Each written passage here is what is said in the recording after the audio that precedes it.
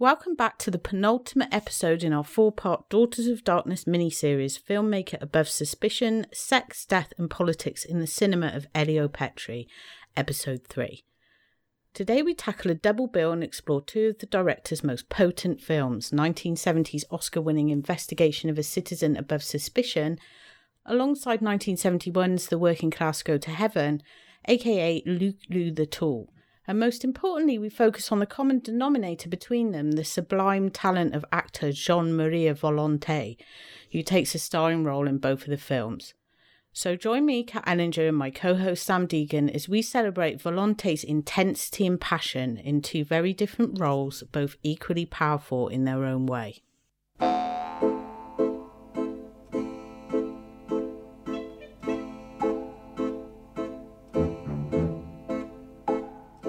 C'è stato un delitto.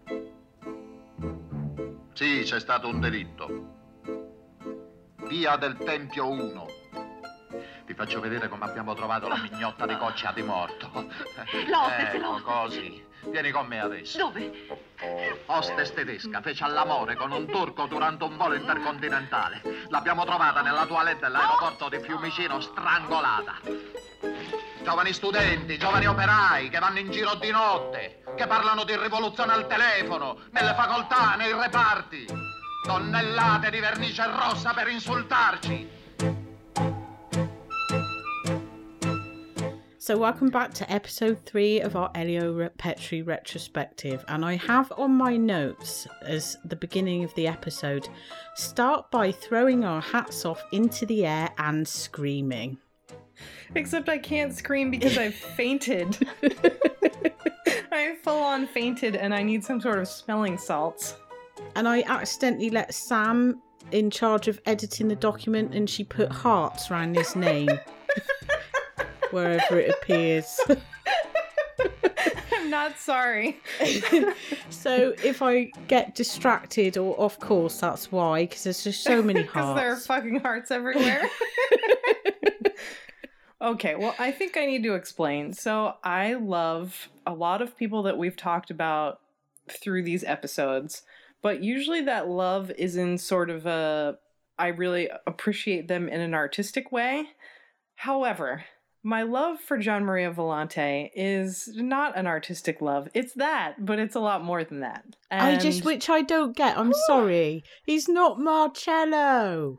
Well, whatever. You can have Marcello. I'll take Gian Maria any day. I don't know. I mean, I love him in a respect way because he is such a good actor. And I think he's a lot more intense than Marcello. Shoot me for saying this. I love Marcello, but Marcello is Marcello. Whereas Volonté I feel like is... I think Marcello is a quote that could go on the back of his biography or something. Oh, yeah, he is. He's always Marcello and everything, isn't he? He's just like Marcello. He's like, Adalgisa. Adalgisa. He's always being hounded by women or sort of, you know, it's sort of a shit, but not really because he's got a cheeky smile. But Volonté is like this, just Jesus Christ. And no one does intense like him. Not even Franco Nero, who we finished off the last episode talking about A Quiet Place in the Country again, because he's quite intense, but just nowhere near the level that you see in these two films that we're about to talk about. The latter being my favourite Petri, actually. Really? It is. And when we get to talk about all the Working Class Go to Heaven, then I'll tell you why. But it is, yeah, it's totally my favourite. But probably not for the reasons it's your favourite. You mean you didn't turn it on and then just want to set your clothes on fire? No, not really. Well, like I said, my mind was set Marcello. on fire. No, okay. Well, no, there is enough that to too. have a fight over it. You know, no, that's probably for the best. And we won't break the Gian Maria rosary either, arguing over it, and all the little beads would snap off. So if for some reason this is your first of the Petri episodes that you're listening to, in the last episode, I begged and pleaded for someone to make me a rosary where each bead is a different picture of Gian Maria. And I really need this to happen. I myself am not craft oriented in any way, but I will gladly pay you or write something for you or come to your house and sing you a song off key, possibly. But I think I deserve to have this rosary because I'm pretty sure that there's no one on earth who is a bigger Gian Maria fan than I am. No, you need that. I think we should kickstart it if no one's going to come forward. Yes, and if someone comes forward, I will somehow manage to mention the rosary in every episode going forward. And you won't set their house on fire. I will not. I mean, unless if they call Zhuavsky a misogynist, I'll set like their lawn on fire. so there's that. As far as tonal sort of quality goes for these films, they're quite sort of heavy on the philosophy and the themes and everything. And here we are just being so frivolous, which is like not like us at all, is it? No, we're never frivolous. We never have laughing fits. We never swoon over anyone. Although I think up until this point, most of my swooning has been for Rosalba Neri. It has. I mean, you know, we should do like an end of year sort of little montage of all the people we've swooned over. And Jean-Louis Trintignant, but my love for him is definitely an artistic respect sort of love. Oh, why? How can you? He's so beautiful. I guess like I love him, but not in a Gian Maria way. Which is an exclusive love. It really is an exclusive love. I mean, who else can make their hair flip around like that? What the fuck? So if you've never seen any of these films or any of Petri and Gian Maria's films together, he always has something fucking going on with his hair in every film. And the crazier he gets, the wilder his hair gets. In the best possible way. And there's a little documentary that we'll mention with Working Class where one of his co-stars mentions his hair, actually. And I saw that earlier today, and I'd never even thought about his hair, and now it's two of I think about it all the time. There's so many ways I could answer that, but let's just move on to the plot before we sort of completely lose it. To my favorite of all Petri's films, which is Investigation of a Citizen Above Suspicion from 1970. And I think this is his most famous film, for sure. Definitely. It won the Oscar for Best Foreign Film. As it should have.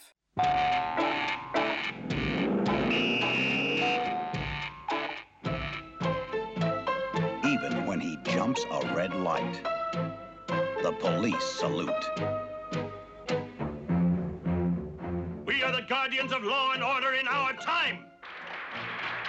His voice is the law. He is a citizen above suspicion.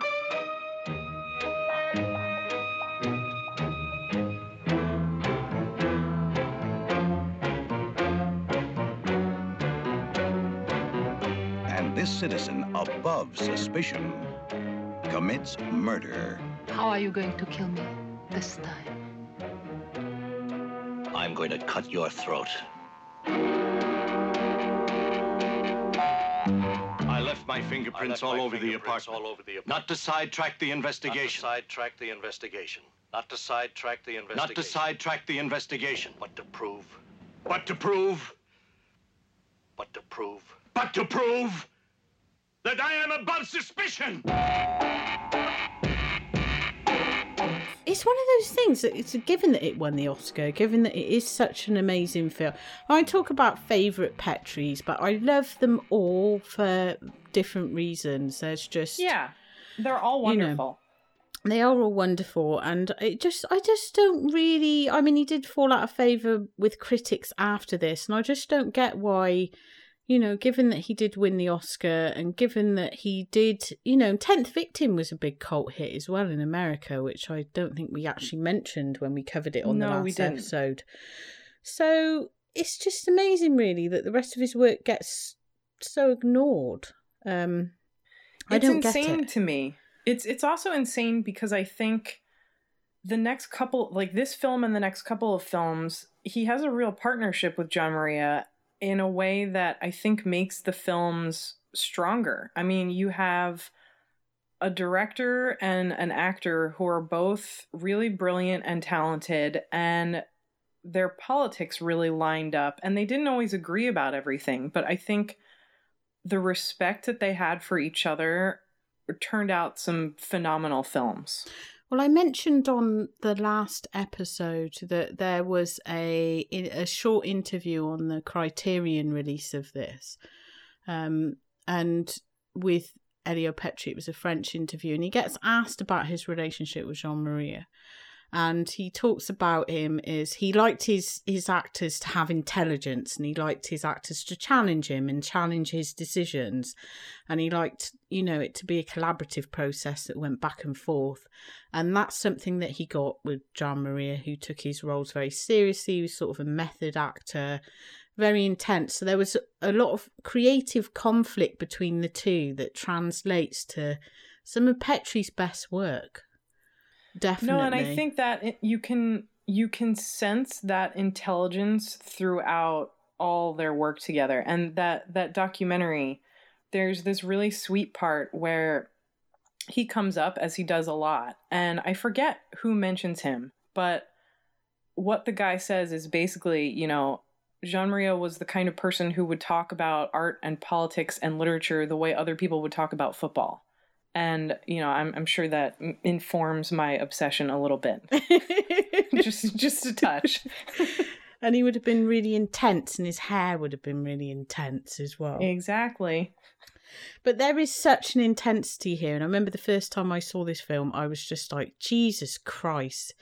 This is just fucking amazing. I didn't know it was like the cherry on the top of the cake, and there was just so much more amazing. But I think these two films, performance-wise, are some of his best work because of Gian Maria, and because he just goes so all out on both of them. He's just really in the fucking zone. It's just so good. And in this one, he has this amazing balance between, in a lot of scenes, he's very controlled and restrained, and he expresses that sort of ultimate dominance and power that makes a lot of the other characters sort of cower when they're around him. Well, it's his eyes and the way, his hair, will be out of place. There's something unhinged about him. There's something there are these great moments, and you have to watch the film really closely and kind of be a crazy person to notice them. But there are these scenes where in one shot, you'll see him. And so in this film, unlike any of the other ones, his hair is sort of slicked back. But because it's him, he can't control it the whole time. So there are these scenes where his hair starts to get out of control. The camera will cut away and it will cut back, and his hair will be back slicked down. And I don't know why, but I love that so much. See, I didn't notice this because because you're not a crazy person? No. Yeah. I will say, before we hit record, before we go on to just talking about the plot, we'll just give a brief thing, and then we'll actually break the plot down with the themes. Before we press record, I started singing this theme tune to Sam. I'm not going to replicate that on air. You should. No, I'm not going to do that. But I did say, no, I'm not going to do that. But I did say that now's our chance to turn it into a musical podcast. I don't want to drive them away, but I did sort of come out with this spot. We were getting ready, and I did come out with a spontaneous burst of the soundtrack. We'll play a clip here of the soundtrack so I don't have to ruin it for everybody. I did say this soundtrack is being on, I use Spotify for my sins, and I have some playlists on there, and this is on one of my writing playlists and has been for a couple of years. It's just like a random soundtracks one, but I love it because it's on at the beginning and it's very rousing, and it's getting ready to write. And so this was one of his collaborations with Ennio Morricone, and we should have mentioned In Quiet Place for the Country, although I think we did on the Art Giallo episode. We did talk about it there. Score for that, which is a really strange, disturbing score, but glorious. But his score that he does for Petri here is one of his best scores that he ever did. I love it so much. And there was a great little anecdote that Morricone, because he worked with Petri a few times, and he did this like amazing anecdote about, because apparently Elio Petri was a bit of a joker. I think Sam said earlier on the last episode that it's like this weird little humour, and a lot of these films probably can't sound quite serious, but you do get these moments of like black comedy or absurd comedy, and in this especially, there's parts of this that really make me laugh, even though you're not quite sure whether you're supposed to be laughing. But yeah. So, and apparently Florinda Balkan, who's also in this, loved working with Petri. She just thought he just laughed and joked on set, and he was just, really put her at ease. But Ennio Morricone, so before he scored the film, he saw the finished film, and Elio Petri had added some other, I think it might have been Morricone's own music, but it's what he described as mystery music. And he added it and watched it with Morricone, and it made Morricone like really angry because the music was just wrong, and apparently all the way through Petri was just going, this music, it's just so wonderful, isn't it? It's just so beautiful. And Morricone was so angry that he went off and he wrote this score, and then he came back and obviously Petri had set him up, and that's what he wanted to do, and he said, I'm so sorry. And I just love that, because it's just like,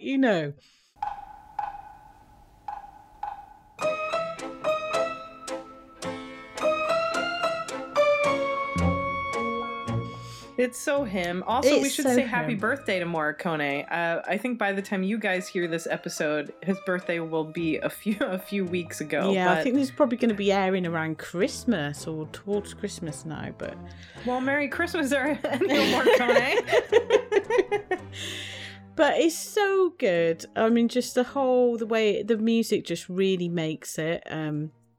It really does, the way it's used. It's sort of in the whole performance of Gian Maria. So, before we get into the themes, just a quick sort of... So briefly, it's basically about this police inspector played by Gian Maria, who was the head of homicide, but is promoted to the political division. And just as he's promoted, he murders his mistress, who's played by Florinda Balkan, and sort of covers up the crime, but not really. The main purpose of the crime is not to get away with it, but to prove that he is, as the title suggests, a citizen above suspicion, and that no matter what he does, he will never be found guilty. And while this works, it doesn't quite work in the way he expected. And like a lot of other Petri's protagonists, it sort of becomes all about his existential crisis and his descent into madness. And it's so Kafka as well, and absurd in parts. Yes. It's just so... glorious. It's so glorious, so amazing. It's a film that we talked about when we talked about A Quiet Place in the Country and We Still Kill the Old Way, which were films that used, and L'Assassino as well, films that use sort of Italian thriller or giallo or sort of sort of these sort of genre themes, but use them in a much deeper way on a very philosophical level, to look at power structures, to look at sort of individual psyches, and to explore all these things. And so in a way he sort of mimics an Italian crime thriller or sort of thing, and it's almost like a role reversal of We Still Kill the Old Way, in that Gian Maria is back now, not as the innocent, but he's on the inside of this corrupt system, which is great, because you see a completely different side to him in this, and see his versatility. But it's funny because he's still sort of on the outside. It's like he is in the center of this world, but he's apart from it. He's not, I don't know. He feels so separate and so alienated. Yeah, like all of Petri's protagonists. We mentioned it on the last episode. We mentioned it in the first episode. even though he's at the centre of this sort of police structure and he's this admired sort of superior, you get, like Sam said earlier, you get this feeling that people are just scared of him and they just go along with him, and he's not particularly liked and he's a bit of an outsider, and you get the idea that he probably doesn't get invited back for drinks with the rest of the team. And there's a lot of sort of camaraderie in these scenes where men are marching around in groups. They all seem to move en masse, but he's always sort of almost separate to that. And one of the early scenes after he goes and he kills Florinda Balkan is that he goes Augusta. Yeah. He goes to this retirement party and everyone's laughing. He's making these jokes, but you almost get this feeling like Joe Pesci in The Goodfellas. Like everyone's sort of like, everyone knows he could snap, and so they're laughing, but in a sort of really strange way that feels like they feel they have to, so they're a bit scared of, like, even his boss sort of cowers his eyes at him, and you wonder, There's this great scene at the party where the guy who, I don't think I said this, but he isn't given a name. Everybody just refers to him as Il Dottore, which is like the doctor, or it's just sort of an official title. Nobody gets names in this apart from Florinda Balkan, who's Augusta. All the male characters are just named like the police chief, the doctor. It's almost like they don't even need a name because they're just part of this system, which is because there's only political and no personal, which is part of what makes it he uses it in a very comic way, like subtle, but it's that element of absurdity really, really comes through. But so at the retirement party, the guy who's taking over as chief of homicide tries to kind of ingratiate himself with Gian Maria and says all these things like he's got big shoes to fill, and, there's something like only 3 homicides that went unsolved during Gian Maria's reign, and Gian Maria, the whole time smiling and nodding, responds to this by telling the guy not to be such an ass kisser in front of everyone, and nobody knows what to say, and they all just kind of smile and looked panicked and try to talk over it. Oh, it's so brilliant. Good. E finiamola con queste leccate. Il carnevale è finito. Confermato, via del Tempio 1. Confermato, via del Tempio 1. Mangani, Panonze, andiamo. Io vi raggiungo. And then he makes these sort of big jokes. They're talking about how criminals are always saying how innocent they are. And he makes a joke about it and says, there's only one guilty person here, and that's me. And they're all sort of laughing, not knowing that he's just killed his girlfriend. It's hilarious. Well, it's like you were saying, it's sort of a riff on L'Assassino, which that's yet another theme, is that nobody really believes what the accused Marcello has to say, because there's this assumption that even if you're suspected of being a criminal, you're probably guilty of something. Well, all the criminals are sort of based by type, and they've got this amazing scene where he goes into the archives where everyone's filed. Oh, so this good. Huge archive, and people are filed by their religion, by their politics, and they're like, here we've got the socialists, here we've got the communists, here we've got such and such, here are the priests, and it's all like everybody's labelled and categorised, and everybody is assumed guilty apart from Gian Maria, who is actually guilty, which is the sort of the rub, the twist, the thing that he is above suspicion because he is the system, and anyone who isn't part of that is immediately seen as guilt. And it's almost like in L'Assassino, which really pissed the authorities off and was cut and caused absolute outrage, was because they didn't like the way that Petri portrayed the police in that, because they were sort of didn't really, in that Marcello's accused of murder, they don't really care whether he's killed his girlfriend or not, they just don't like him for what he represents, and so there's this sort of bullying by the police, and in this it's like even more stated. It's like a fascist state. Well, basically. It is. The police march around in these sort of units, and the way they question people is like, like a torture thing where they make people drink salt water and they beat the crap out of them and they keep them in these rooms and pick on them and bully them, and they can just arrest somebody for anything and then just sort of force a confession out of them. They're not interested whether somebody did it or not. And so there's a lot of that in it. And Gian Maria is part of that system. But there's this, like, Petri uses that to elicit suspense and sometimes terror, but he often uses it as a comic device. Like, there's this great scene where one of the crime scene investigators comes to him sort of for an evidence report because he's kind of overseeing the case, even though he's left the homicide squad. And the crime scene investigator says to him, we found your fingerprints literally everywhere. And they go into this room with these giant pictures of fingerprints. And he's like, we found your prints on a wine glass, on a table, in the shower, on this piece of clothing, on the dresser. But every time he lists off a fingerprint, he gives an explanation for why he thinks it's there. Like, oh, it's your last day and you're so important. It's your right to touch things and investigate. And the only reason that your fingerprints are on things is because you were doing your job and you were trying to solve the crime. And it's like, what? Oh, and it's great because all the while through it, like, Gian Maria's doing this, like, these bizarre facial contortions. Like, he can't believe that this guy is explaining away his crime. It's so good. So it seems like he's going to start to sweat a little bit and at then first. He faints on the floor, and this guy, this forensics guy's like, "Are you okay? Don't you feel very well?" Because he just has enough of it. He just like faints on the floor. It's so ridiculous. And he can no longer control himself. Everything about this film is ridiculous, though, in the most amazing way. It's so Kafka. It's so absurd. It's so darkly comic.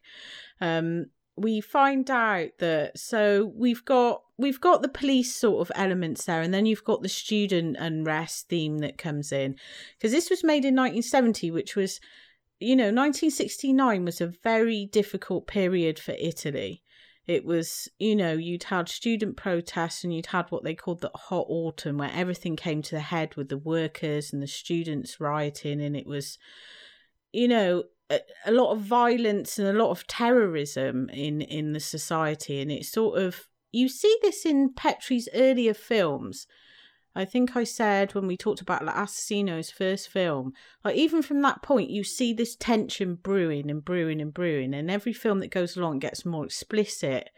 And here it's like really indulges in those themes properly. No, it's amazing. And I actually, there's this really great essay on terrorism in the period from Richard Drake that I think sort of concisely explains the situation. And I mean, at least as an American, we didn't learn anything about this in school.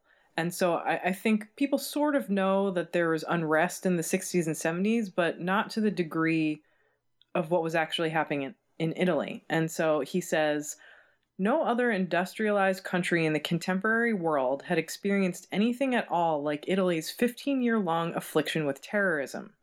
More than 1,200 people died or suffered grievous injury from this violence, which from 1969 to 1984 included thousands of terrorist attacks.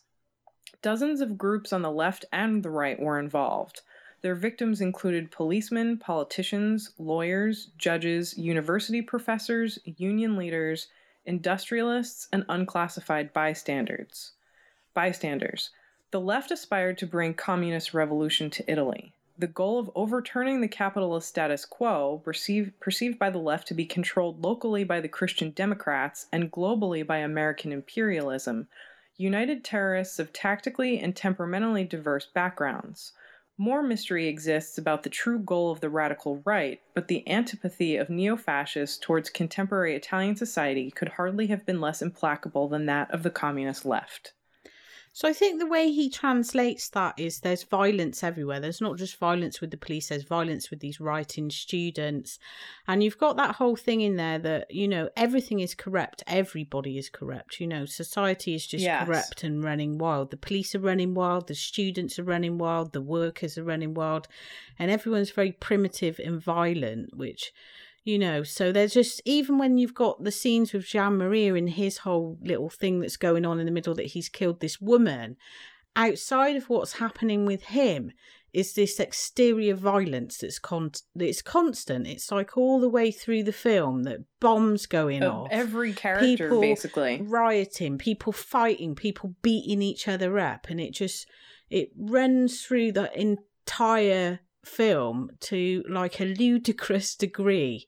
And we talked about this with Yansho because he loved the writing students and all this in his film. He experienced it too. I mean, he was there. Yeah, so he sort of did this, but Petri sort of takes that and just takes it one step further and makes it into a sort of farce on operatic proportions to some degree, because you've got this guy in the middle of it going on about a tie and going on planting these clues, you know, while people are trying to blow the police station up, and it becomes really hilarious at times. No, it's amazing. Because you're just like, what the hell is going on?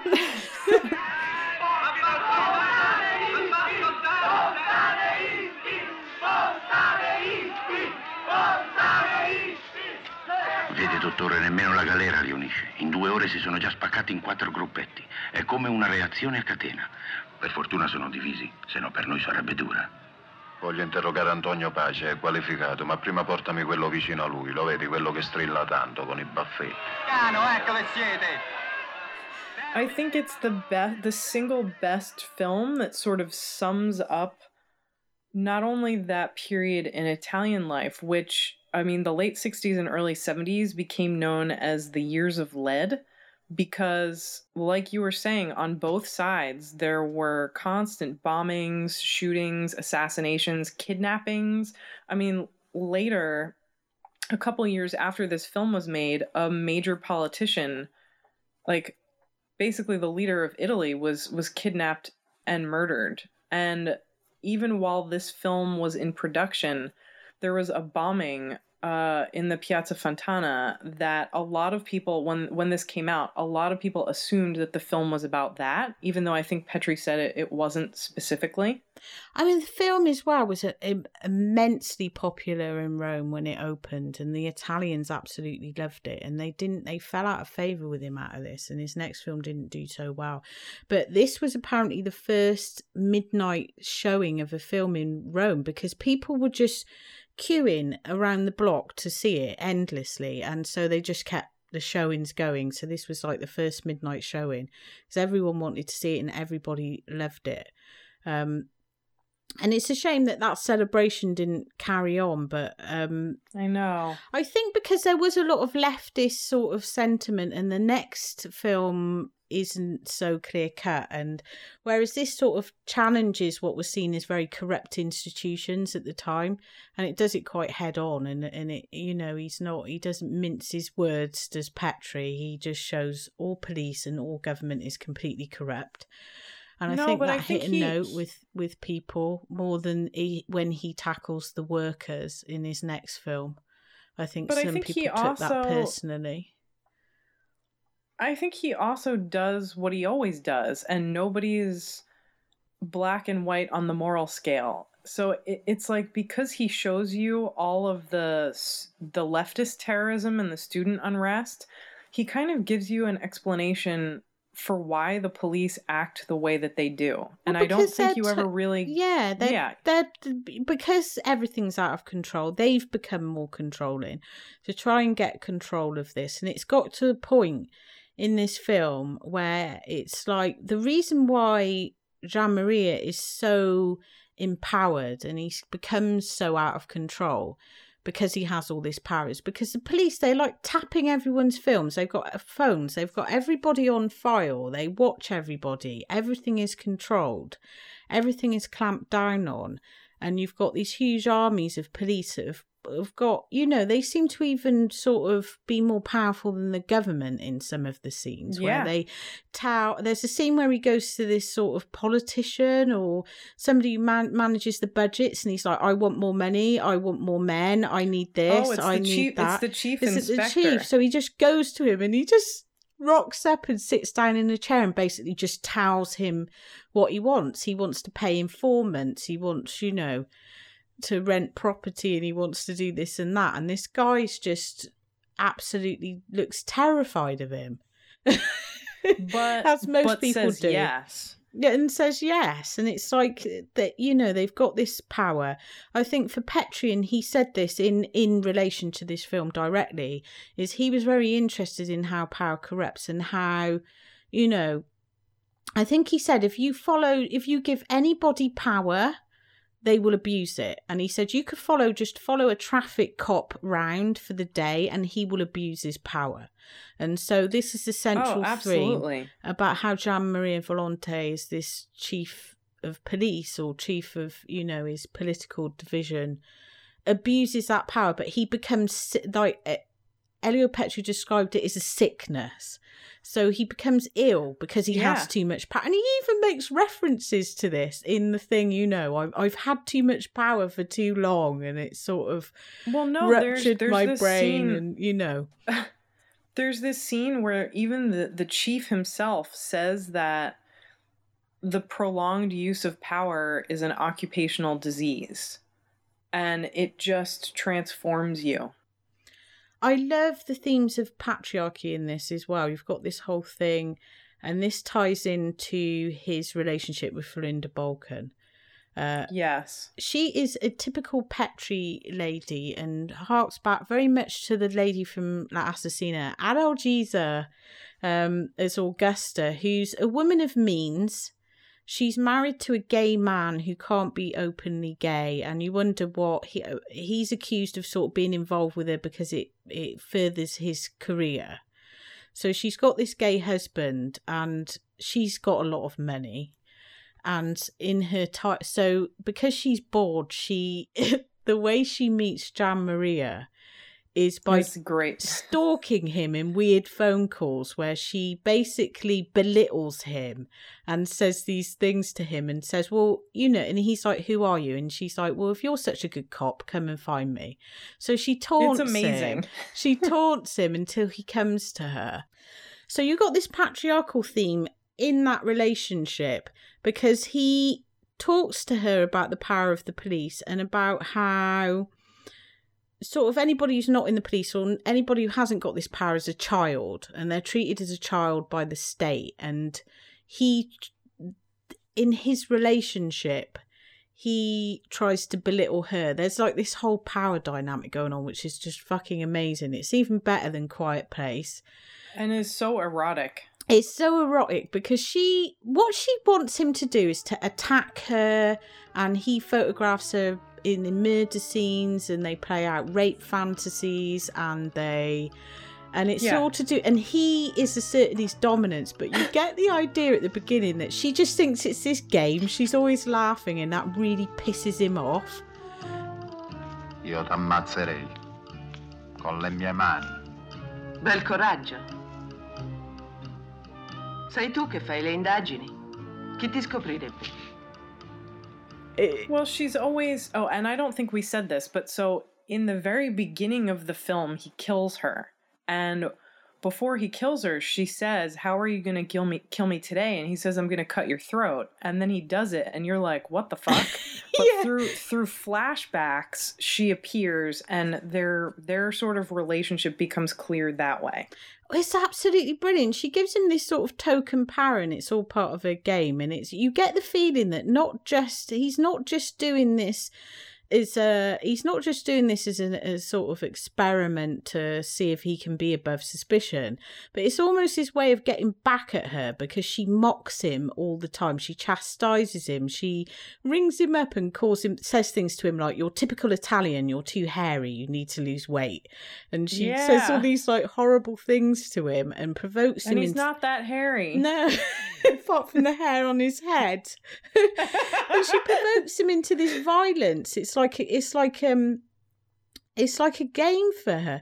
But he sort of, you know, he's an important man, or he feels he's an important man. He's part of this. Well, he is. This system, and she undermines that in a way, and so at every chance she gets, which is brilliant. But he comes out with this big speech about how everybody apart from, you know, the people in the system are children. All criminals are children, and they just get reduced to being children, and he is their father.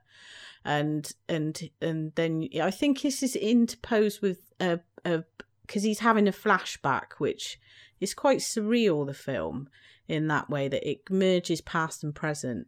Yes, it cuts back and forth constantly. He's watching her husband, who they've arrested as a suspect, be beaten by the police and crying.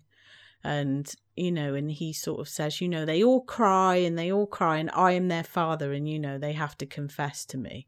But she's not having any of that at all. No. And there's another great... And I think... Yeah, go on. Oh, sorry, go ahead. There's another great scene that plays on this scene where he's like Marcello when we talked about L'Assassino, where he wants to be the important one and he wants to have the power, but she actually has the power over him. And he realizes that she's seeing this student who lives in the same building, and he gets quite jealous. And he goes storming round. Yeah, that's the tipping point. That's the tipping point. And he's been tapping her phone and stuff, and he just doesn't like it. And he goes around and he's like, well, I don't mind you sleeping with these men, but I have to know about it. And we have to be partners in this, you know, and you can only do this if I say. And she just mocks him. And he's like, you know, well, I'm in charge here. And she just beats the crap out of him and starts calling him a bambino and saying, it's you're amazing. just a child. He's there crying. Like a little baby. It's such a weird... I mean, their relationship is definitely very sadomasochistic, but it's this whole dominance and humiliation exchange that just... It's like you think it starts out at its most extreme when he kills her, but it really gets more extreme through the flashbacks. Well, he gets more, but she's egging him on the whole time. Like, she loves to be humiliated. And the more he responds to that, the more into it she's getting, and the more glee you see on her face. She's great. This is one of my favorite of her roles. I think it might be the best. I'll tell you what, and this comes up later with Daria Nicolodi in All Property is No Longer a Theft. The role that Florinda Balkan plays for Petri, this is like her sexiest role. She's so sexy in this, and so carnal, and her costumes, she's so beautiful. And he did the same for Daria in a later film, whereas Argento, and me and Sam have talked about this between ourselves, had angrily. This awful knack of just casting Daria Nicolodi as this like dowdy, asexual, like in fucking Tenebrae. Yeah, just weird haircuts. She's like sort of a prim, sexless assistant.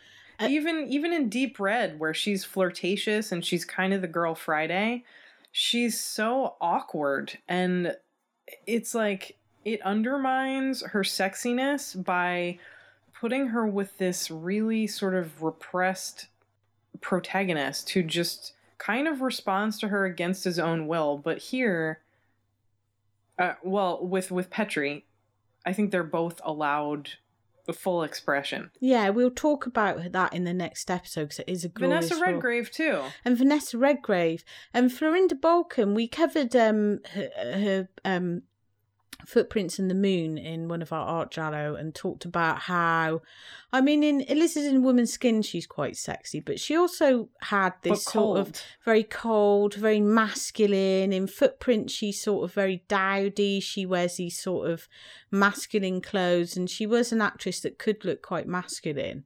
Well, even in Don't Torture a Duckling, yeah, she's you know, she's like the wild there's something witchy, kind of hard about her. Yeah, the wild witchy woman, and she's sort of a bit feral in that. But in this, she's just fucking amazing. Like, you wouldn't think she was the same actress. She just looks so, I don't know. Glorious. It's like completely transformed.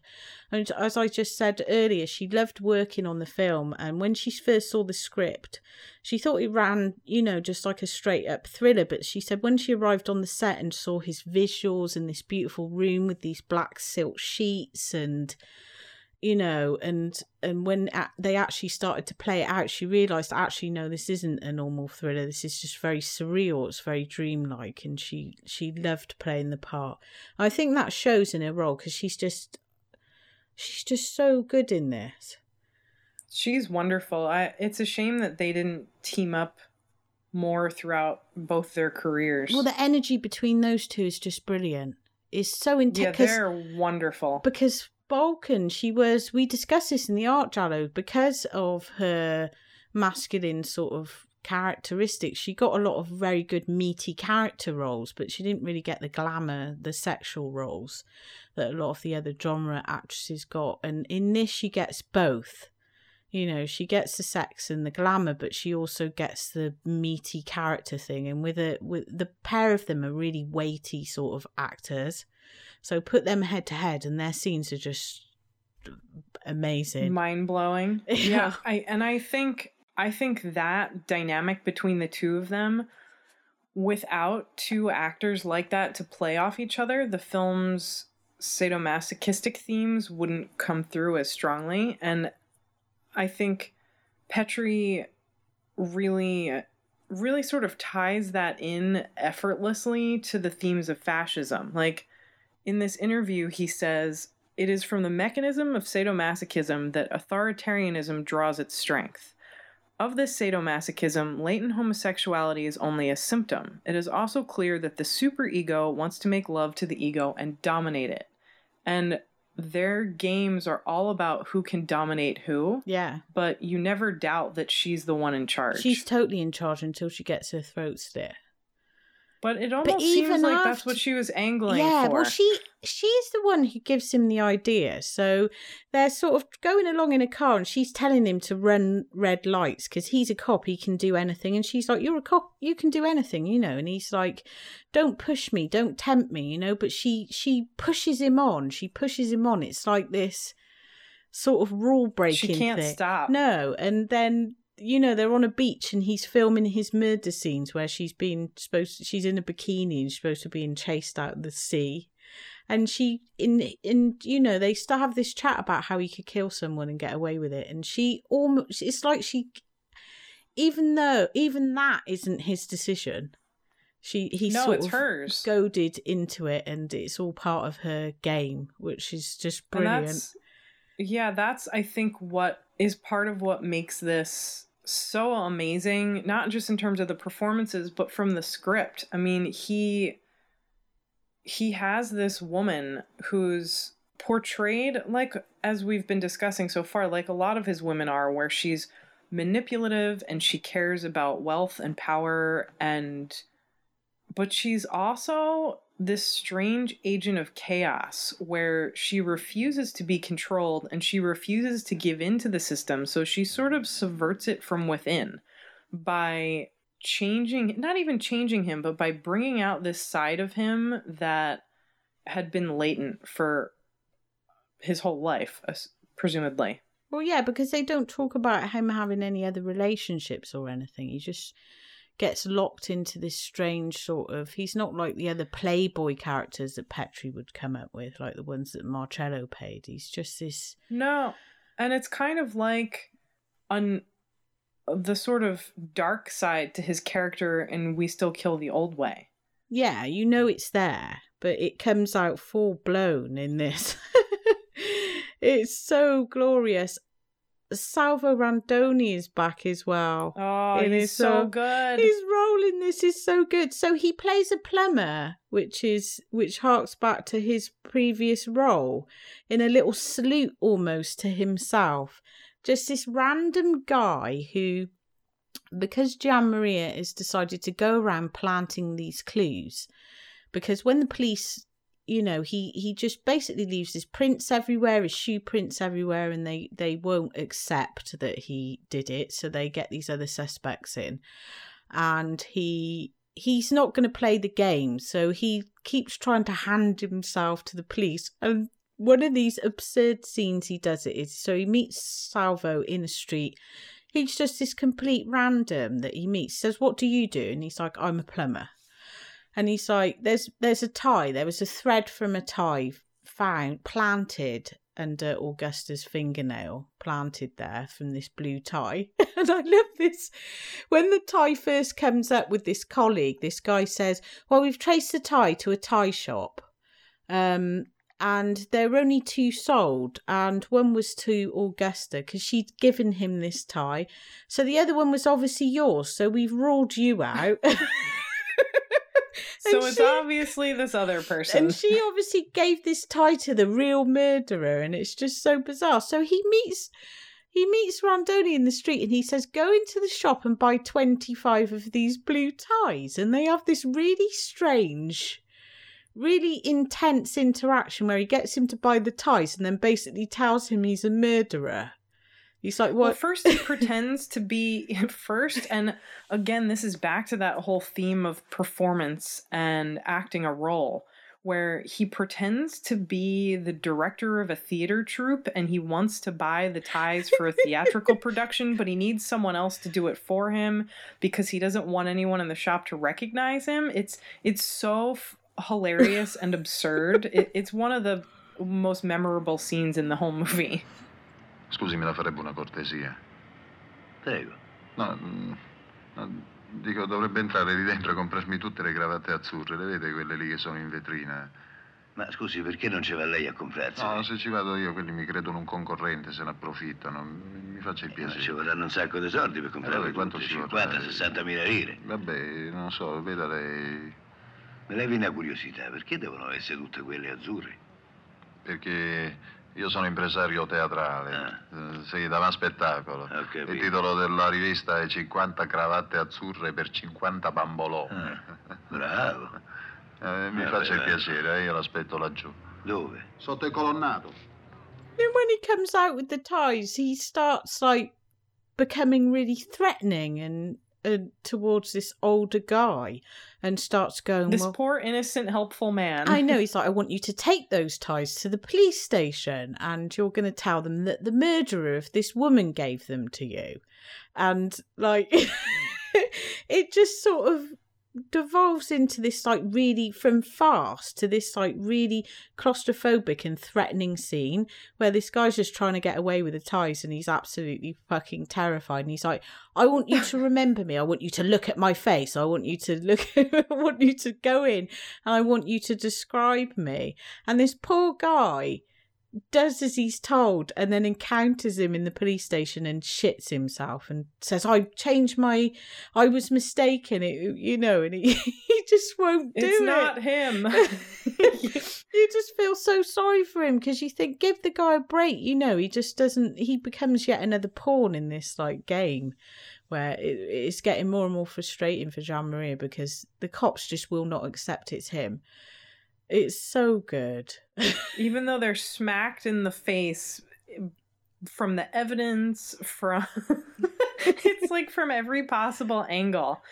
And yeah, I don't know. I think that also is sort of the turning point of the film when Randoni's character points him out and is then horribly abused by all the other cops, including the new head of homicide, the ass kisser that we mentioned earlier.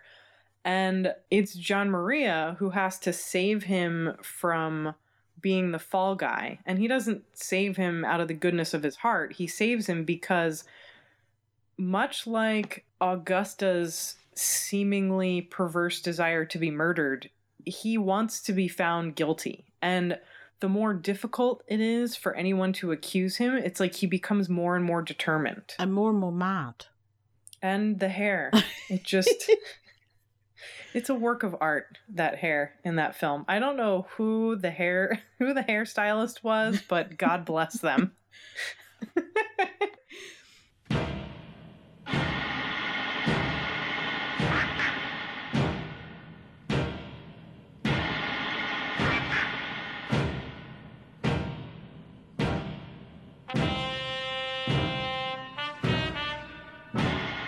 So a year later, Volonté was back again, being just as intense and just as fucking crazy, but just for completely different reasons. And just as beautiful. And just as part of the system. But this time for The Working Class Goes to Heaven, aka Lulu the Tool, which is my favourite Petri film. It's just so fucking brilliant. And I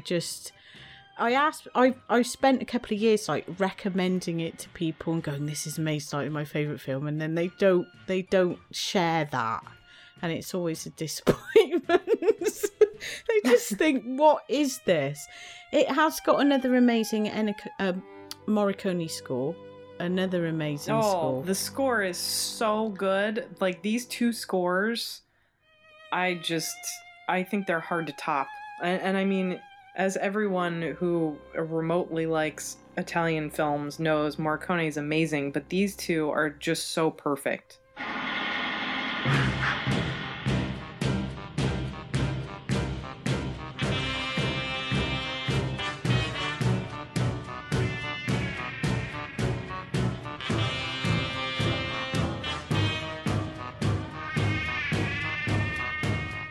It is really good. It's called Lulu the Tool because it's based on this character called Lulu Massa, who Gian Maria Volonté plays.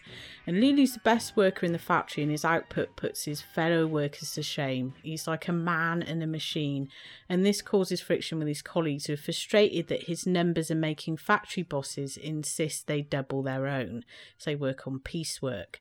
And unrepentant, he continues until he loses a finger to the machine. And what ensues is an existential crisis to end all crisis, even by Petri's proportions, as Lulu gets involved with striking workers, student activists, and ultimately realises no matter how hard he tries to escape the system, even if he breaks down the wall, there's no heaven, there's nothing at all. I think the reason that I love this film so much, it's the one that feels more personal to me. And I mentioned in the introduction into the first episode, the whole working class scenes and the class themes in Petri appeal to me on a personal level. I think this one especially, because I grew up in Britain in the 70s and 80s where, you know, there was a lot of friction here with the unions, with the factories striking. And although it wasn't as violent as in Italy or Spain, say, I mean, we did have terrorism though, we had the IRA, but it was a time that there was a great sort of unrest. And my dad worked in a factory. My dad's a blues musician, so he suffers for his art. He's one of those people like me who just has menial jobs to support his labour of love. But he's a factory man. He was like a union person, and he was diehard labour, and so I was sort of brought up in that environment, you know. And there was a lot of things going on in the 80s, like the miners' strikes and stuff, and my dad was always very political and very vocal about it, and he went out in his band and sort of played to support the miners who were striking. And so I grew up in that environment where workers were on strike, and, you know, and my grandfather worked for the National Railway, and he was a sort of union man, and he was a sort of worker. So to me, this whole theme of people being forced into menial work and being forced into this economic system is just, you know, it just feels so personal to me. I think that's what strikes a chord with me.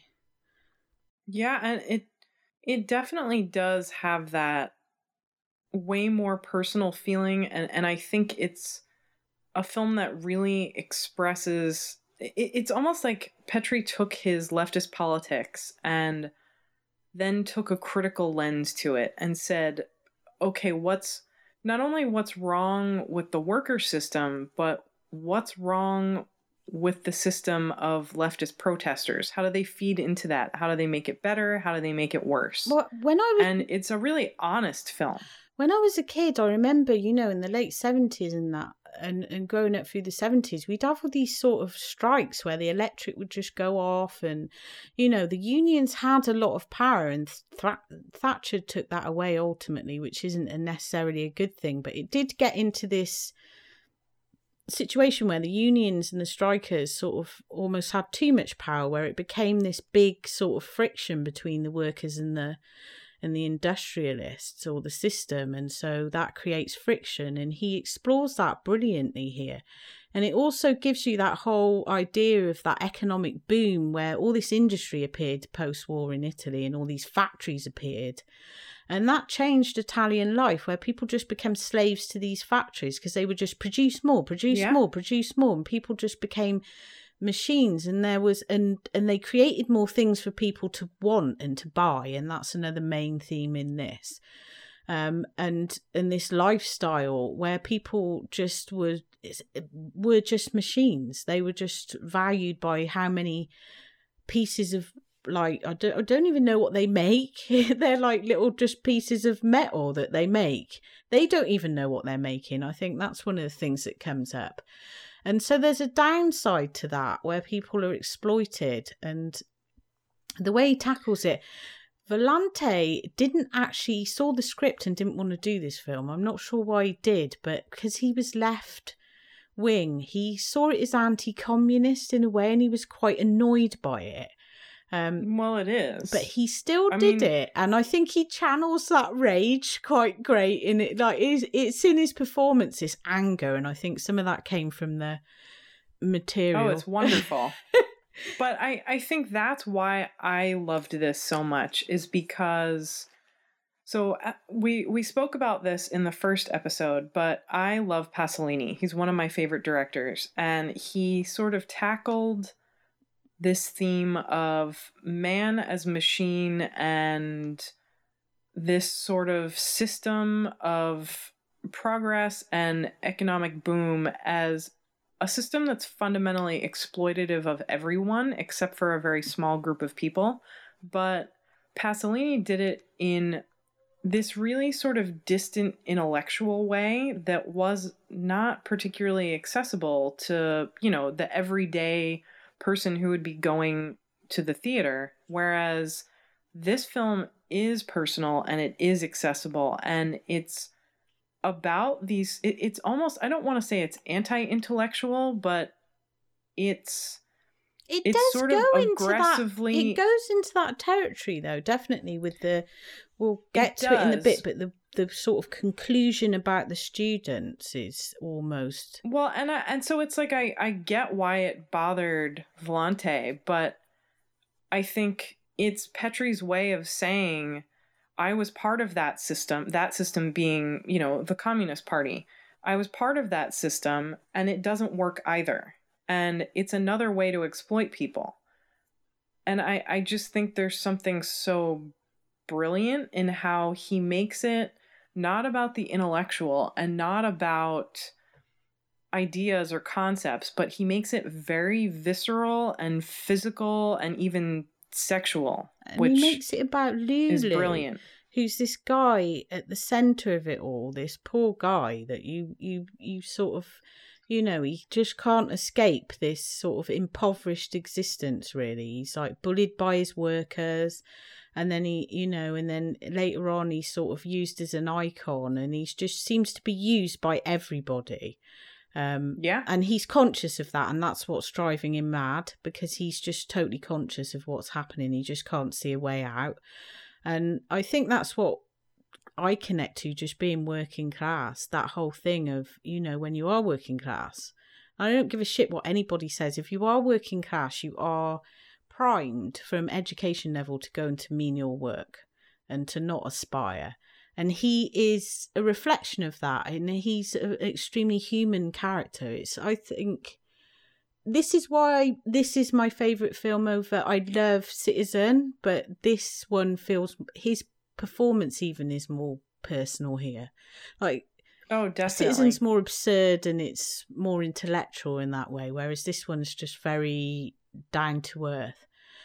Which is why it didn't go down too well. Critics hated it, which is awful, because this, and we'll explore this in the next episode, is what set Petri on this sort of spiral then, where he lost favour with the critics, and he sort of became disillusioned, which is really sad, because he was such a talented person, but just didn't get that in his time when he deserved it.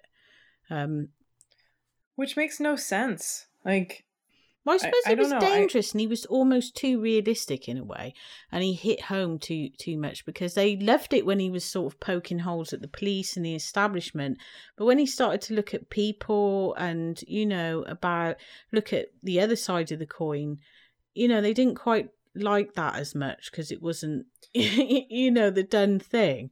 But Petri was nothing but honest in all of his work. I think there's a real honesty there.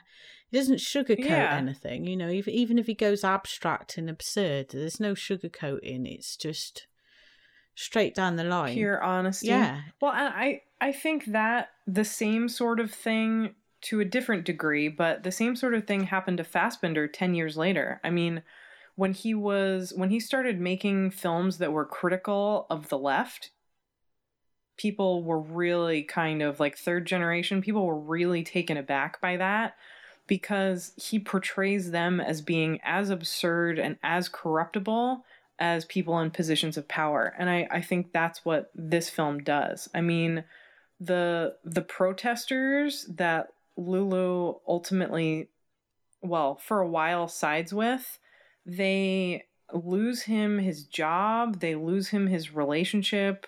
It's like, and they're responsible about him. Yeah, they don't care. They're about responsible him. for everything being taken away, but they really don't care. And they don't have an alternative. They don't have anything else to offer, just ideas. And it's like, well, and I think the point that struck me the most is that they're all, and that I think makes this film especially relevant today, is that they're all so fucking entitled. When he loses his job and he shows up and says, okay, what do we do now? Like, I have to eat. How do I eat? And they have this sort of flippant response like, oh, you'll find somewhere to sleep. Oh, food's around. And the only people who say that are people who have never been actually hungry. And it's gutting, that scene. It's so gutting. It is. And you think, and they're all at university, you know they're going to go on. But for Lulu, there's nothing. And everything's paid for. There's nothing for him, you know. He has to try and get his job back, which is just terrible. It was a very fractious shoot as well, because it was shot partly. So the scenes in his apartment was shot on a soundstage in Cinecittà, but the factory set actually was a real factory, and they got real factory workers and real union people to sort of be the extras. So you had, and a lot of the film you've got, so people coming in and out of a factory with these riots going on, and all those scenes were quite violent. there's some scenes like this guy, they get the workers go on strike and they get the scabs in, as we called them in Britain, the people to come in and replace them, and this poor guy gets like pulled off the bus by the strikers and just looks terrified. Dove vai? Dove vai? È pericoloso! Che si facciano i Vieni giù, guarda! Vieni giù! Ti stacco un orecchio, guarda! Te lo stacco un orecchio, cosa vai a fare? Cosa vai a fare da te? No! Cosa vai a fare da te? Le orecchie no! Cosa vai a fare? Cosa vai a fare da te? Avanti, dammi il microfono qui! Parla, dillo a tutti! Cosa vai a fare da te? And you get the idea that he actually was terrified, because there didn't seem to be much control. I think there was the documentary on the making of. There's like a little story about how an actual fight broke out, and poor Gian Maria was like really upset that he'd accidentally hit someone with a megaphone. Was so upset, and the guy was like, "No, it's fine. Like, I've got some bruises. I'll live." And there was that documentary is great. It is by the really way. great, and I don't know. It was just something I encountered, and I don't know where it's from. But all power to the person for uploading that. It's almost been from an Italian release, I think. So it's just fan subbed, but it's so good. It's like a 50-minute documentary on the factory in Navarro, and this. It just gives some background about how you had these. Just like the government, you had these mismanaged factories that were owned by these greedy sort of industrialists who didn't manage their money very well, didn't pay their taxes, didn't look after their workers and exploited them. And it was all about how this town where the film was shot all the people relied on the factory, but they were also abused by the factory, and how that was the sort of hub of their community, and it got ripped apart by this corruption. And there was people on there who they were extras in the film, but they were actually just everyday working class guys sort of talking about, you know, since the strikes and since the unions and everything, what their life has been like. It was more than just, when I got hold of it, I thought it was just a making of, but it's not. It's so much more. It's so much more. It's like this very sort of, almost like Petri, it's like the story of the film, but also the story of the people who was the film was sort of based on. It's really good. Well, and it gives it this, like, when you watch it and when you hear their story, it gives it this sort of interesting neo-realist element when you think back about how he incorporated these people's real story and a lot of those real people into his film in such an effortless way. Like, I don't think it would ever occur to you. Like, sure, this could be based on real life, but I mean, no, and I think certainly Lulu had was no actually idea. based on a real life guy as well. So the character of Lulu is this guy who's just so conscientious at his job. He's just so obsessed with his job and being good at his job and doing his piecework and being a good provider. And then he just gets his finger hacked off by a machine and then just realizes, you know, actually, no one gives a shit. No. It's, you know, and that whole theme of him being this best worker is, as he sets out, those are the scenes that I love the most with him, because he becomes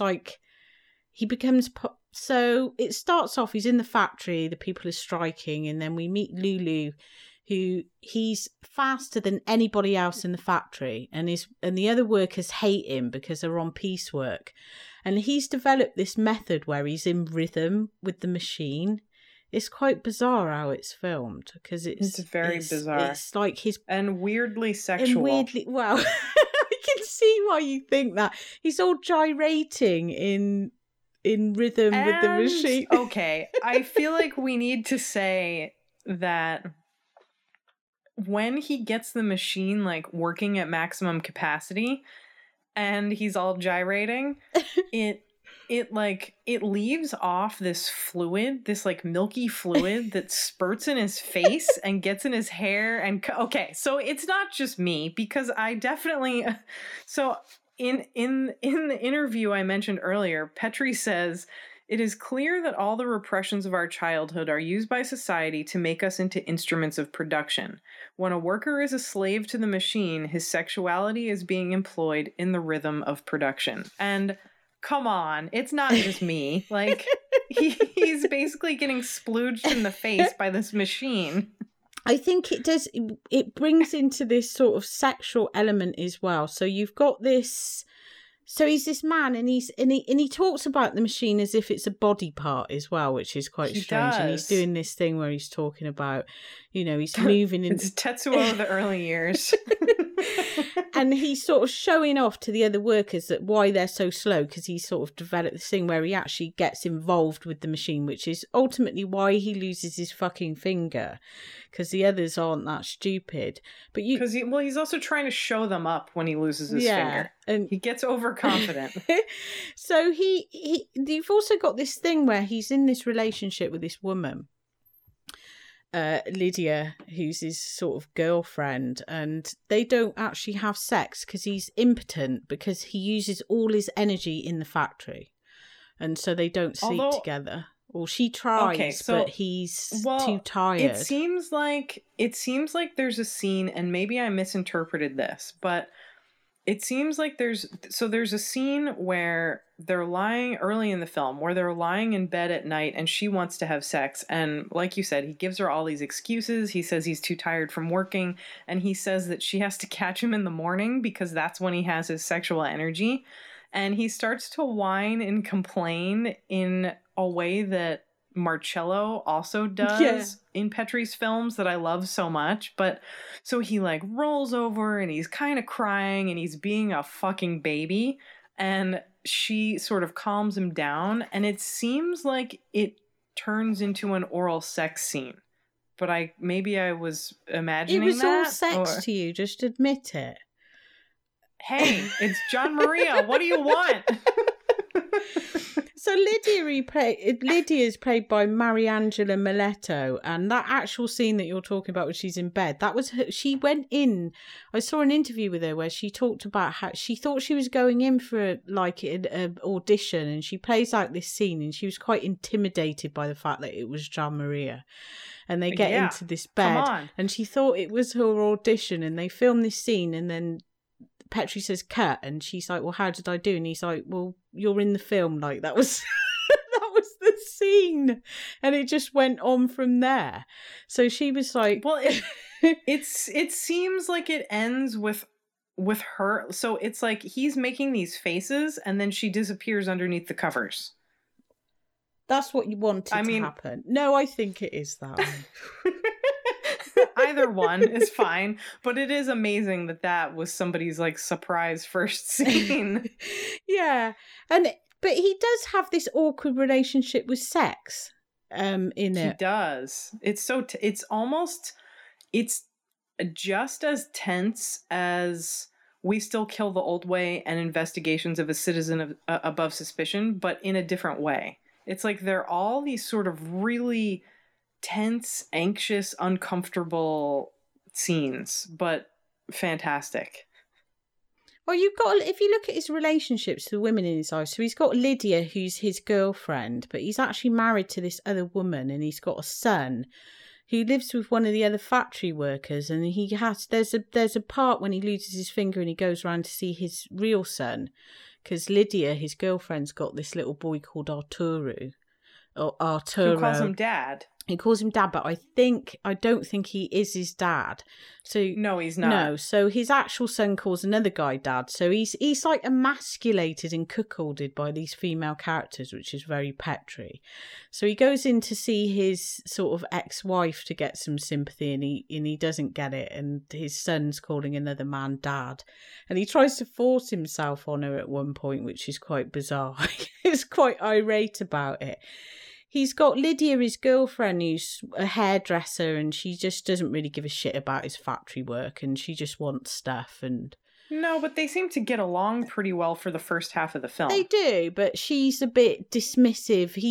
You get the idea that he constantly wants this sympathy or some sort of accolade, or for her to sing Roll Out the Barrels when he arrives or something, because he's just so good. Yes, no, it's exactly like L'Assassino. It's he wants to be treated like he's this sort of golden gift to the world, and she's just like, yeah, whatever. And she's just sort of really annoyed about the fact that he messes up the front room by dropping cigarette ash on the floor, and tells him where to watch TV, and But then there's this other girl at the factory who's like this Sicilian, who's like he sort of preys on in a strange sort of aggressive way. She's a forklift driver, and it's like sort of friendly, and at first it feels like maybe it's camaraderie, but then you realize like, no, this is sexual harassment straight up. But then they go on she laughs, but she goes on to have sex with him in a car, and it's got to be one of the most awkward sex scenes I've ever seen. I mean, it's pretty much a lot like having sex in a car, to be honest. and apparently the documentary that we just mentioned, so they talked to her, the actress who plays the young girl, who sort of says on there that Petri gave them opposing instructions so they'd be completely out of sync. That's awesome. Which is so good, because they're sort of fiddling around, the gear sticks in the way, and that like it's cold, and it's like it's not very nice, and it's not very. And she's supposed to be a virgin, and she sort of he gets on top of her for about 10 seconds, and she's like, and he's like, well, what did you think? And she's like, well, it hurt, and she's not even impressed. There's this horrible. So most of the scene, and I think this is a brilliant way to do it, but most of the scene, the camera is inside the car and is up in either his face or her face as they're like fumbling around, and they don't go in the back seat, they're in the front seat of the car and trying to take their clothes off, and like there's no sort of seduction or foreplay whatsoever. And then when they're actually having sex, there's this long shot of the car just moving back and forth, and she lets out this scream of obvious pain.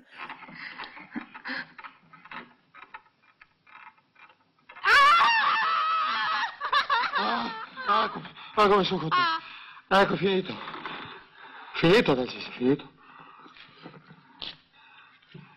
And 2 seconds later, it's done. And then the camera's back in the car. It's so brilliant. You get his attitude to sex as well. It's like, oh, well, we've had sex now, but that's what it is. It's like just getting it out of the way. You know, he's not emotionally connected to it in any way. He just feels like... It's awful. Because they storm out of the factory. This is what leads to it. And they've got nothing else to do. So they're like, well, what should we do for the afternoon? Well, let's just go and fuck in the car. It's all a bit like that, and there's no connection there, and she just looks a bit bewildered. But I think it's a brilliant scene.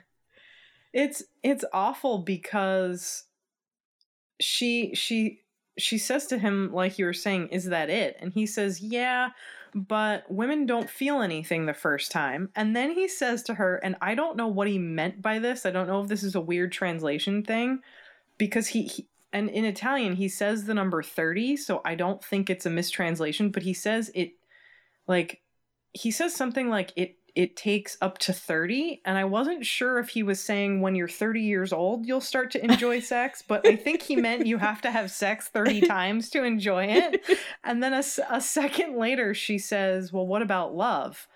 And his response is so gutting. He says something like, well, you just experienced it, and then when you leave, that's all there is. Which is... And it's like, oh, go back to your machines, please. With his machines as well, I think that's sort of... The machines become his code for his, like, virility, and when he loses his finger and he sort of becomes disillusioned, he sort of just gives up. Well, there's that great scene where he has to go to, like... this factory doctor, and it's set up very much like a set piece from Investigations of a Citizen Above Suspicion, where he's in this room and stuff. Yes, with these weird, and they're not.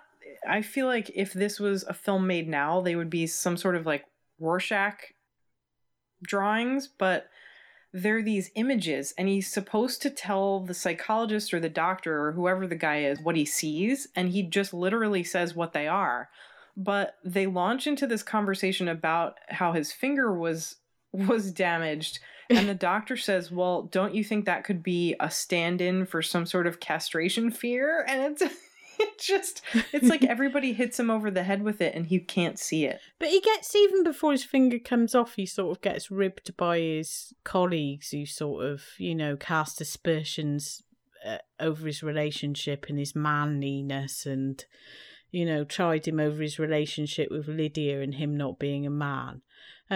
One of the factory workers is the marvellous Flavio Bucci, who I fucking love. He's in Night Train Murders, and he comes up Yes, he's so good. He's no longer a theft later on. He's one of the factory workers. And then the other familiar face is Salvo, again, is back. He's so good in this, Militina. And his name is insane. I want that to be my name. It's such a good name, and he just says it over and over again and talks so... It's almost like Adalgisa from Lasso. Militina. And he's always like talking about him to the other factory workers, and the new ones don't really know who he's on about. But this old guy's in an asylum. He worked in this factory all his life, and then he just went fucking mad. So Lulu goes to visit him when he thinks he's losing the plot and asks him how he knew he was going mad, because he's got these weird little tics like arranging the salt and pepper. Yes, I love those scenes. These really weird little tics that he does. And Mility said, well, it all starts, you know, these things start to annoy you, and like, you know, the salt and pepper have to be in a certain order, and he starts to think... Well, and there's a great parallel, because when he goes to see the doctor gets, in the middle of their conversation, the doctor gets all fucking bent out of shape, because in this open drawer, all these pens are going in different directions, and he freaks out about it and has to straighten out the pens. I was like, that's my life. There it is. I'm about to lose my mind, clearly. Oh, but that is just the overriding thing, is this poor guy at Lulu in an existential crisis, and he goes into this asylum, and you get the idea. So it's sort of saying that you can escape the factory, but you just can't escape the system, because if you escape the factory, then you end up there. or, you know, it's like there's no escape at all. And there's nothing else. There's no sort of, the people in the asylum are just like the people in the factory. So it's like so depressing. I'm laughing in saying that, but it's laughing in lieu of crying. I'm laughing because it's so amazing, and Savo Randoni is just so good in it. Is this mental case who just offers up these sort of soul crushing pearls of wisdom. So yes, it's like it's again back to that whole patriarchal theme where he's obviously a father figure, but the most pessimistic, nihilistic father figure you could find. Well, he kind of goes there for some comfort or some, you know, to maybe be told, you know, some direction. And he's just told, you know, well, you're just going to go mad and you're going to end up here. It's fine. It's fine. Just embrace it. And that's where the end of the film goes. It's just and he gets the Pete, and he says, "Oh, if you come back, bring some tools so I can escape." And there's this really sad scene where he sort of riles up the other inmates to start trying to break down the wall. And they're all sort of banging their fists and acting crazy, and Lulu's in the middle of it just as crazy. There's lots of that in it, just these little set pieces where... And they're all beautiful. He's becoming so unhinged. One of the scenes that always sticks out in my mind in this is when... So he gets involved with the strike and he becomes the poster boy, you know, the man who lost his finger to piecework. And he can still do the piecework. He goes back to the factory, but he's very disengaged and he's so slow. So that's why they send him to a psychologist. And he's like, it's not that I can't do it. He demonstrates he can go back to his previous form. It's that I don't want to. So they think, oh, well, he's gone mad. He's broken. Yeah. So the strikers sort of get hold of him like a poster boy and hold him up. And that's how he loses his job. And his wife, or his mistress Lydia, just has enough when she comes back and there's these bloody student protesters in her house. There's a guy in her bed. You can sort of see why, because she's carried on going to work and she's just like, what the fuck is going on? Like, well, they eat all the eggs, and Lulu's like, can you go across the street and borrow some eggs? And that's when she just has enough. She just picks up the TV and goes, and he's like, please come back. I love that. I love that she takes the TV. It's like he's like, no, I don't even think he says at first, I don't think he says, please come back. He says, no, leave the TV. I know, and then he realises she's going, and it's like, he's like, I'll buy you a fur coat. Oh, she just goes. She does come back, though. I think it's like you said with the first episode with the teacher, Vicky Varno, and the wife in that. He's like this woman who, she wants all this nice stuff, and she's bought into that sort of consumerist dream, but she's also just trying to get on with things, and she's got this sort of man baby who's joined up with these students who are all like 20 years younger than him, and they're all like dossing around in their flat. A man baby. And she's like, you know, what the hell is going on? You know, I'm off. I've just had enough. But she does come back, so she obviously loves him. Well, I don't know that I saw it that way. I think I saw it as the cycle repeating itself. So he loses his job. Oh, you pessimist. All the students.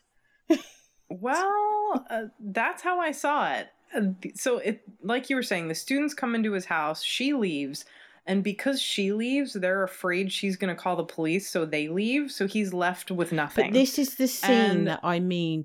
This is the one that always stands out in my mind, is he's left in this flat, and there's all this stuff in it, like this big Donald Duck inflatable and this stuff.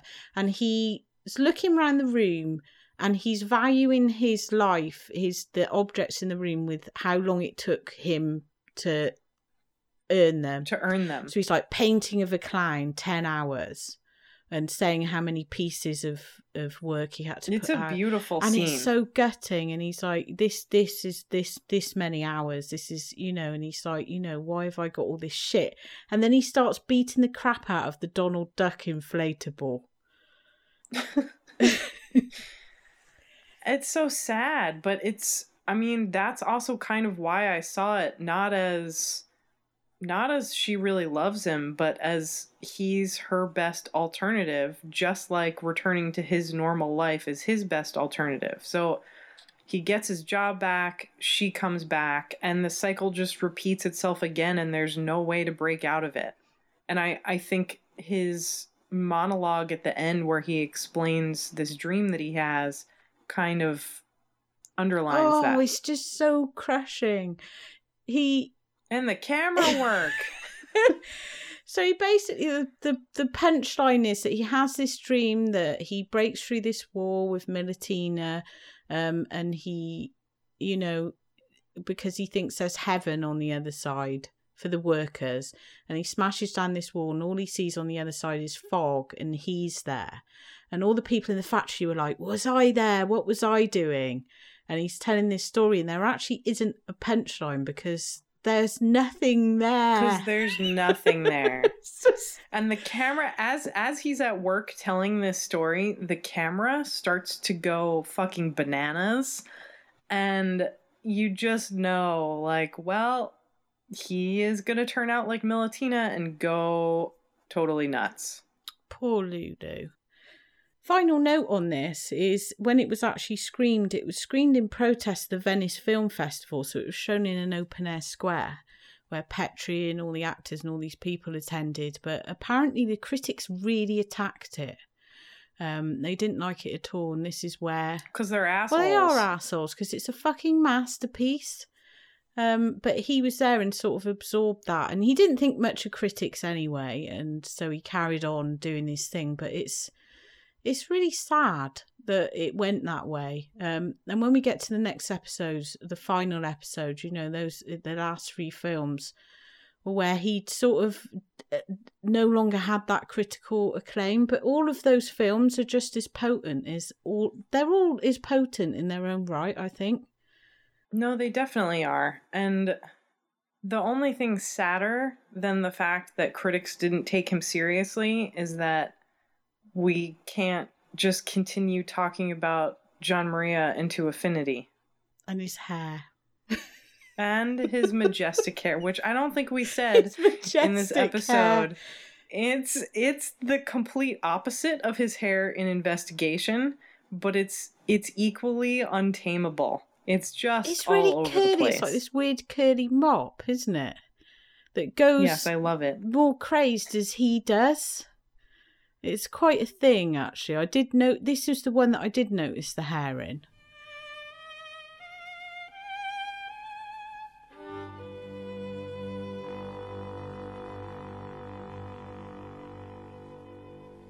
Well, we can't all be Marcello smoothing our hair with a candle.